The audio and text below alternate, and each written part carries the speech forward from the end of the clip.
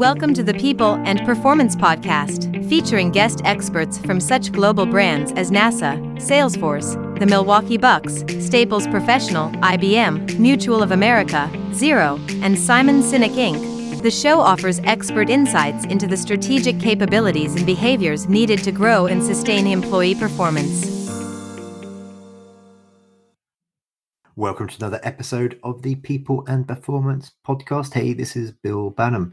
In this episode, we consider the role of senior HR leaders in the automotive industry, and we talk about some ways that the HR function will evolve over the next 5 to 10 years, plus how DEI efforts can continue to take center stage. Chris Puling and I are joined this time by Ebony Davis, Vice President, Diversity, Equity and Inclusion over at Bridgestone Americas. Ebony was listed as one of Engagely's list of the top 100 HR influencers for 2021. So she's pretty famous as well as being an all-round cool person. Chris and I hope that you enjoy this episode of the People and Performance Podcast. And if you do, please remember to like, comment, and subscribe. Welcome, Ebony. Please take a minute and introduce yourself to our guests today. Well, hi, Chris, and hi, Bill. Thank you for having me again. Such a great honor. Personally, I am a native of Chicago. I'm a wife, mom, Christian, and just someone that truly values the experiences and blessings that I've had in my life. I value my close connections, and that's just really important to me.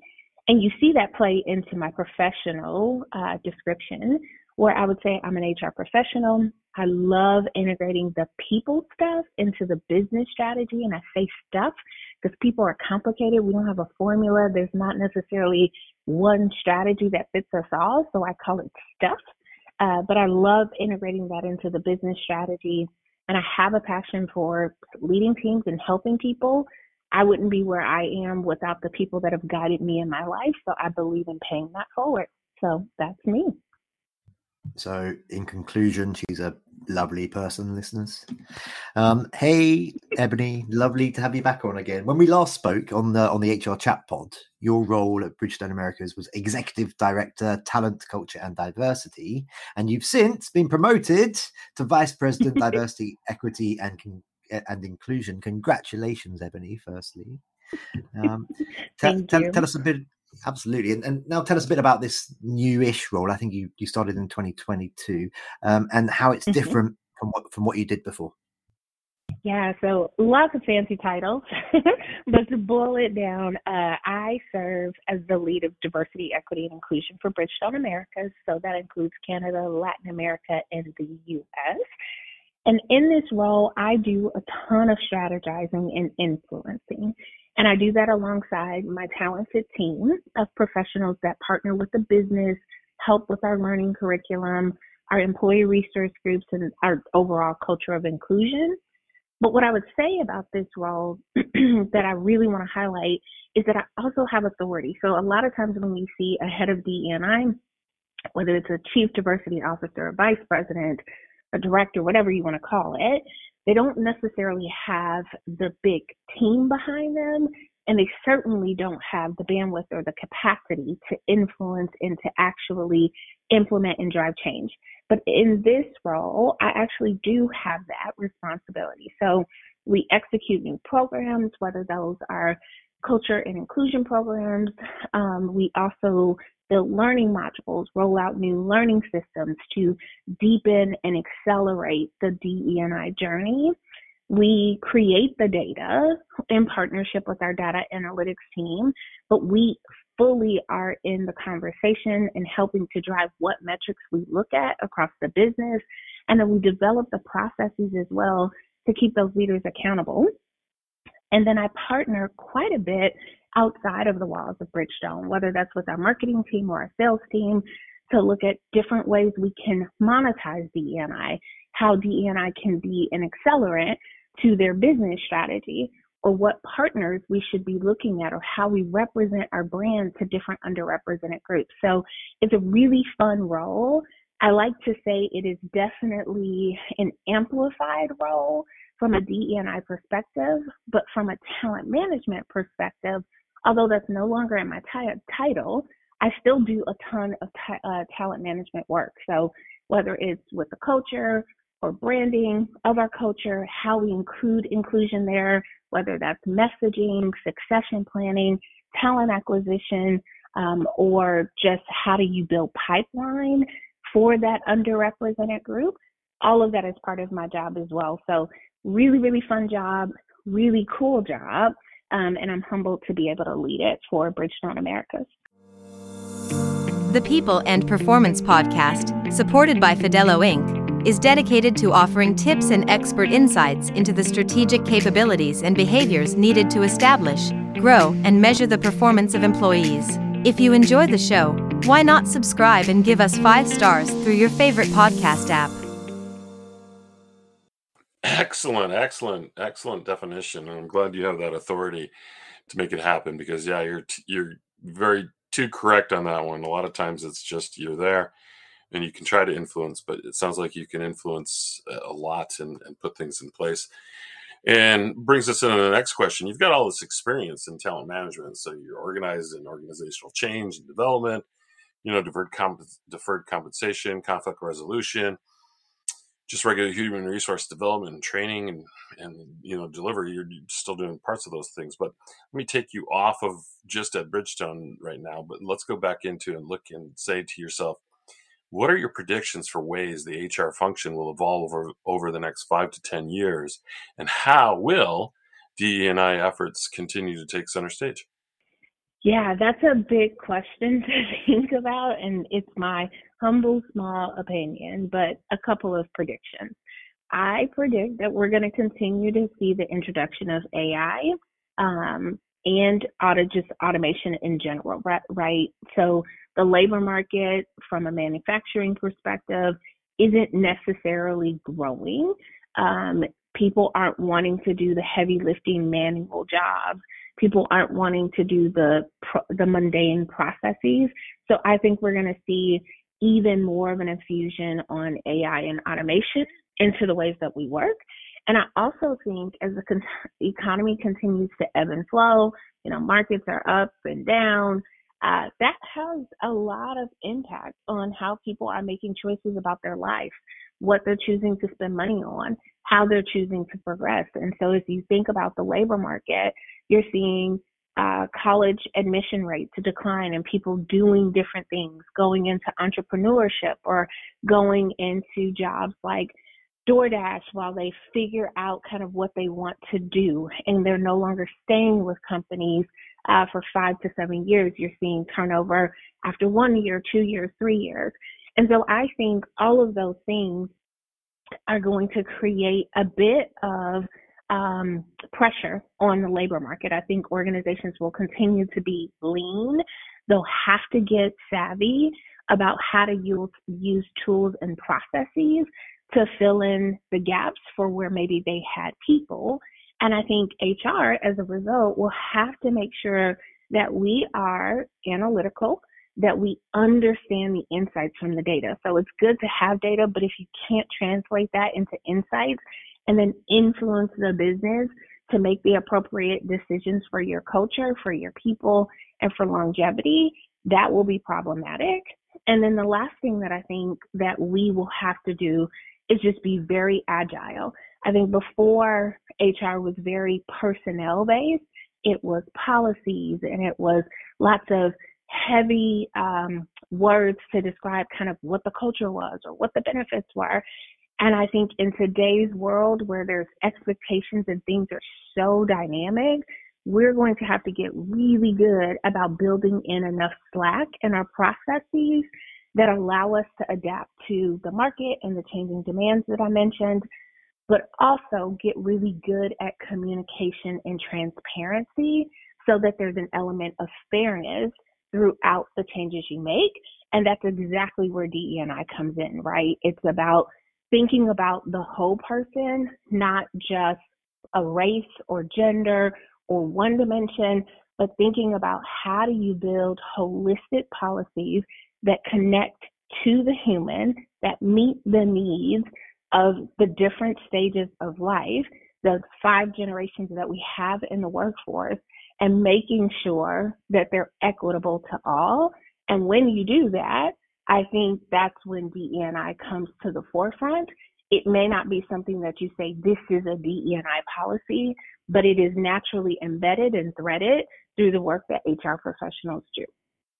Excellent crystal ball approach to it there. And I love the way you wrapped it up with it's just going to be a natural part. DE&I should be a natural part of what we do and how we do it. It should just be ingrained to everything we do. So wonderful. All right, let me shift your focus a little bit here in the conversation. You've previously been keen to stress that what defines you is not the summation of your credentials, but it is the summation of your character. Talk to us about showing vulnerability as a leader and the role it plays in team engagement and DE&I efforts. Yeah, so call me a millennial, whatever you want to put on there, but I don't like labels. So for me, the whole like, oh, she's a professional and she has this and this accolade, that's not what moves me, drives me, and it's not the reason I get up every day. For me, it's the values that I've had instilled in me, the perseverance, the ways that I've had to overcome setbacks. Those are the things that define me and drive me. So when I'm honest about who I am, I can connect to my employees in a very different way. And I think that's where respect comes from. It's not, they don't respect me because I have a degree from the University of Illinois, which is an amazing organization, by the way. I got my undergrad and my master's there, but that's not why they respect me. Those are just words on the paper. I believe they respect me because they know that I'm someone that's going to show up for them. They know that I'm someone that's going to care for them and care about their concerns. And you can't do that without vulnerability. And I really believe vulnerability is key to authentic leadership. I will never lead like Bill and Chris, and that is okay because there's only one Bill and there's only one Chris and there's one Ebony, and we all have our purpose and we all have a part of the whole to play. But you've got to be able to lead authentically and show up for people, and you can't do that without vulnerability. And for me, that vulnerability comes from my character, the values that were instilled in me, the way I live my life, the way I try to give back, not necessarily words on a paper or degrees, which are important, but aren't the absolute for me. Okay, but between me and you listeners, Ebony does also have lots of accolades. Okay, Ebony, let's continue through. I'm going to challenge you now for the next couple of questions to answer in 1 minute or less. Okay, rapid fire. Okay, a couple of questions Got for it. you. First of those is, in 1 minute or less, can you make the business case for investment in DEI? And as part of that, how does more investment in DEI translate into higher performance? Go. Yes, I can make the case. Just read McKinsey's report. You'll see all of their research. So absolutely. But I will add one thing. I think investment in time. So it's one thing to invest more resources, more money, but when you invest the time to review the metrics, to look at the processes, to educate, to call out leaders when they're not exhibiting traits, that's when you see the shift in cultural differences. Again, read McKinsey for how that actually translates into business results. But I believe that when you make an investment, you will get an ROI on DE&I. Nicely done. Just read it, guys, and then that'll tell it for you. There you go. Okay. 1 minute or less again, Ebony. And this is a question that we ask of all of our guests. Okay, so feel free to add in a bit of what you've mentioned elsewhere. We then take these lovely snippets and we turn them into dedicated episodes, sometimes using answers to these next couple of questions. So the next one is to answer in 1 minute or less, please. Can you share one piece of advice or some direction that you were given by a mentor, a leader, or a colleague that inspired you to perform at a higher level in your career? Absolutely. So mentor and colleague and one of my first bosses said, listen, we are in HR. We're not birthing babies or saving lives, so keep balance. What I believe she meant by that is that when you are balanced and you understand that everything doesn't need a rapid fire answer like this question, you have the ability to understand problems and create solutions from different angles because you have time. And that time may not be 3 months or 3 years. It could just be 3 minutes, but thinking about it from different angles and making sure that you're not making split decisions is something that I have kept with me. It has stayed with me.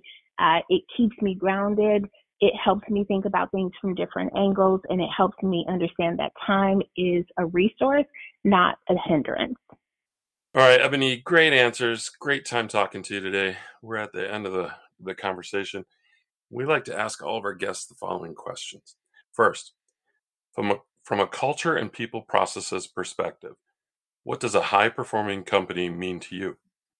Yep.